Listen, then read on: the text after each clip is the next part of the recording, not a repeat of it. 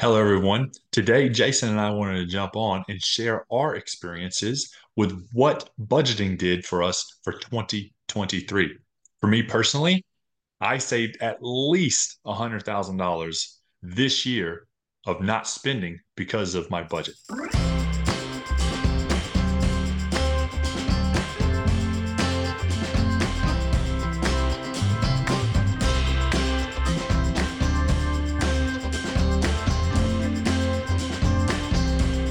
Jason, what do you want to share about what budgeting did for you this year? Well, it's interesting because I had, like anybody else, and we'll talk about this more with some of your extreme examples. But what budgeting did for me, I think, is really help me understand what I could and what I couldn't do. And what we don't want you to do is to make these budgeting decisions based on $5 here or $10 there or $100 there. Now, budgeting is really great for that if you do need to save money, reduce expenses on groceries and eating out and hobbies and all the other things. But what budgeting actually does in the grand scheme is it helps you make decisions based on your future instead of just on today. So for that example, Mike, let's dive in because everybody wants to hear about these examples of how in the world does budgeting save you hundreds of thousands of dollars or $800,000 this last year when that's really not your income. It's not you're not somebody who makes $1 million a year and you can save $100,000. So tell us a little bit more about how budgeting this past year helped you save $100,000. All right.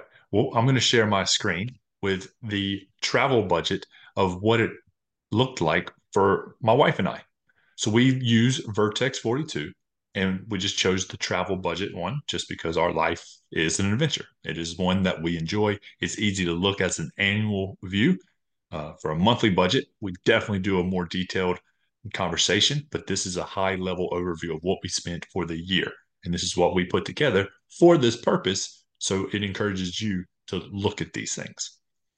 And starting here, our total budget, we assumed a template budget, which I'll show you in just a moment. Our template budget is $3,000 a month, which comes out to $36,000 for the year. And as you can see, we spent $2,402 more than this budget. And that's okay because even though we're over, we sacrificed in other areas. We worked a little bit more to pay for those things. And as I'll show you, we have prepaid for some of the things in 2024. So if we took out those holidays that we paid for in the next few months, we actually came in under $3,000 a month, which we're super happy about. So Yeah. our template budget here. Oh, And go ahead. before What you move questions you have? on, yeah, before you move on, Mike. So one thing that we want to note is this is just a planned budget. This isn't their income. This is the planned budget. So here, based on what we have for income, based on what we have for savings, based on what we have for what our calendar year looks like, this is what we are planning to spend, and that's where he gets that $36,000 and all that. So go ahead. Just want to clear that. Yeah, I appreciate that. Our income now, because we're not employees, we are contractors, we do not have a $3,000 income every single month. Now, we used to have a set income. It was the same every paycheck. And we did this and we knew we'd go through details. That's what Jason and I have told you multiple times is do it for you.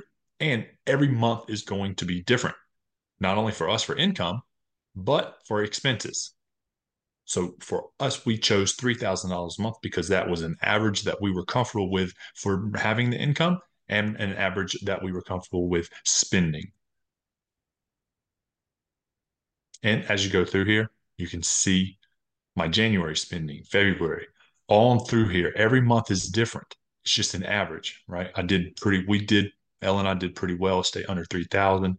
Then we started going above 3,000. We had a $5,675 month because we paid for a few things, right? We had $3,555 spent on insurance, my undies, and some health stuff, Hmm. right? And then we had a cruise deposit, right? Like I said, the cruise is in 2024. We had all of these extra expenses, and we were happy with how it turned out for an overall year. Very, very pleased. Yeah. And Now as to yeah, good. I'll chime in here. As you can see from this, this is a very overview generic monthly. He doesn't have 18 spreadsheet tabs on this with calculations and formulas everywhere. This is a simple spreadsheet that's an overview of the year of in general, out of these, what do you have? 7, 8 categories per month. And it's just Right.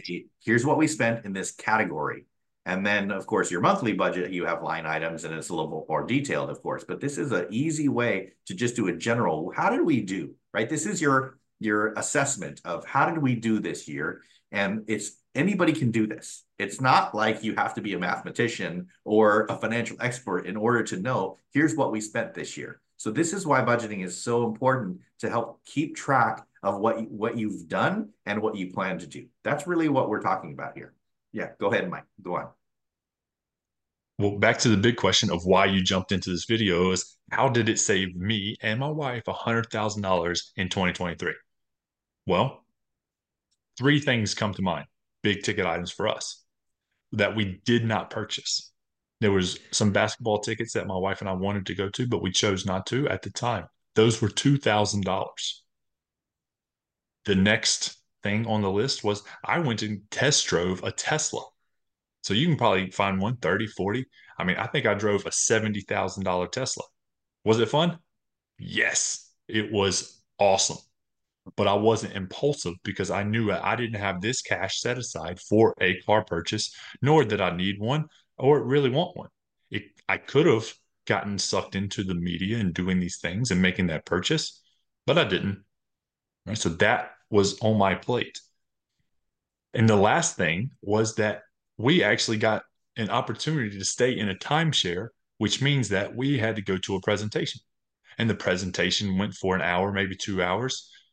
And they tried to sell us on a timeshare that was $70,000. Now, there were other couples in there that probably bought that, but that wasn't for us. Elle and I don't really like staying in hotels. It's nice, but we don't really, that's not our preferred method. And we don't believe in the timeshare industry, right? So it's not something that I wanted to put my money towards. So just those three things alone is over $100,000 that could have happened if I didn't budget or and if I was impulsive, right? So budgeting is just a plan for your money. If you have $100,000 and you want to buy those three things I just listed, beautiful, do it. I have chosen not to. And that's just the three things that come to mind. Who knows how many other five, ten, $100 purchases that we didn't do because we have a budget.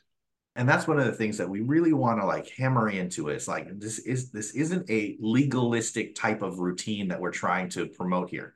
Budgeting is not this straitjacket, like you can do this and you can't do this. And if you go outside the bounds, then you're ruining everything. Like there are some of you out there who are truly living like on the margins where you don't make enough money and a $5 purchase will ruin your budget because you're that thin. And if you're in that situation, you have to be almost rigid as possible when you talk about how much money you spend on your groceries, how much money you spend on your utility bills, how much money you spend on your rent and your car and gas and all those things. Like you have to really crank down the screws in order to really save those few dollars.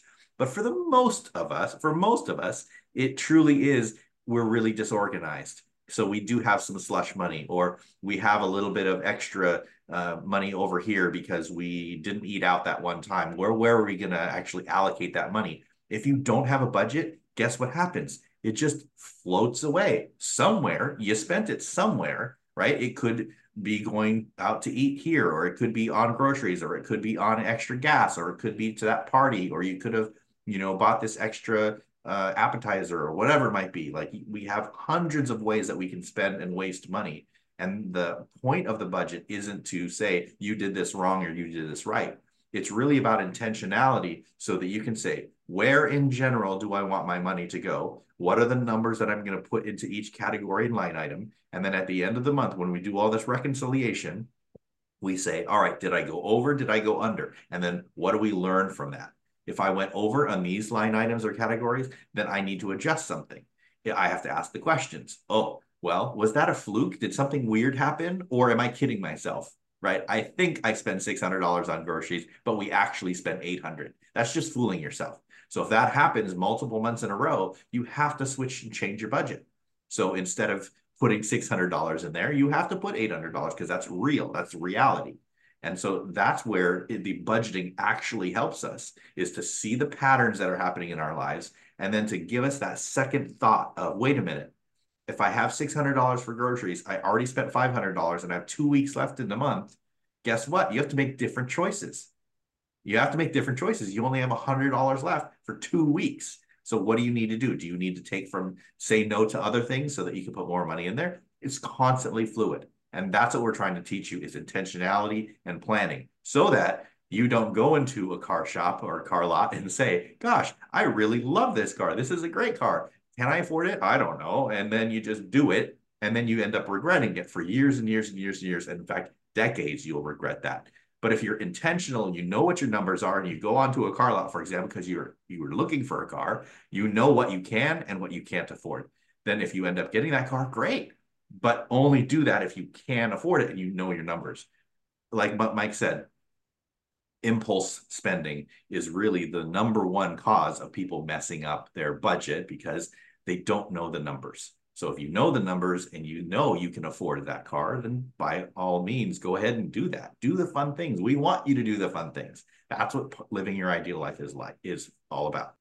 If you don't like the word budget, don't use the word budget. Use cash flow plan if you want. The main thing here that Jason and I want to show you is that just writing this down, tracking it, and putting it on a spreadsheet or pen and paper, however it is that you want to track it, will make you realize, whoa, I'm spending that much, or I need to spend more, right? And that can carry over to the next year. So I'm doing this and tracking this so I know what 2024 is going to look like for my wife and I. You're not going to be good at budgeting or cash flow planning or whatever at the beginning. Give yourself Yep. some grace. Give yourself a little bit of leeway and say, okay, I'm learning. Change your language from I'm not good at this, or I'm never good at math, or I don't know the numbers, or I'm bad at spreadsheets. Like, change the language in your head from I'm bad at this, or I don't know what I'm doing, to I'm getting better. I'm learning. I'm improving. Change that language and then say, okay, second month, you're going to be a little bit better. It's still not going to be great. Third month, you're going to be a little bit better. It's not going to be perfect, right? By the fourth, fifth, sixth month, you're going to be like, okay, I'm starting to get some of this stuff. And that's where we see progress and momentum and all the shifting that happens there. So you have some grace for yourself, give yourself a little bit of slack and say, all right, I'm learning, I'm growing, I'm getting better. And then you will get better. Stick to it. We'll see you in another video.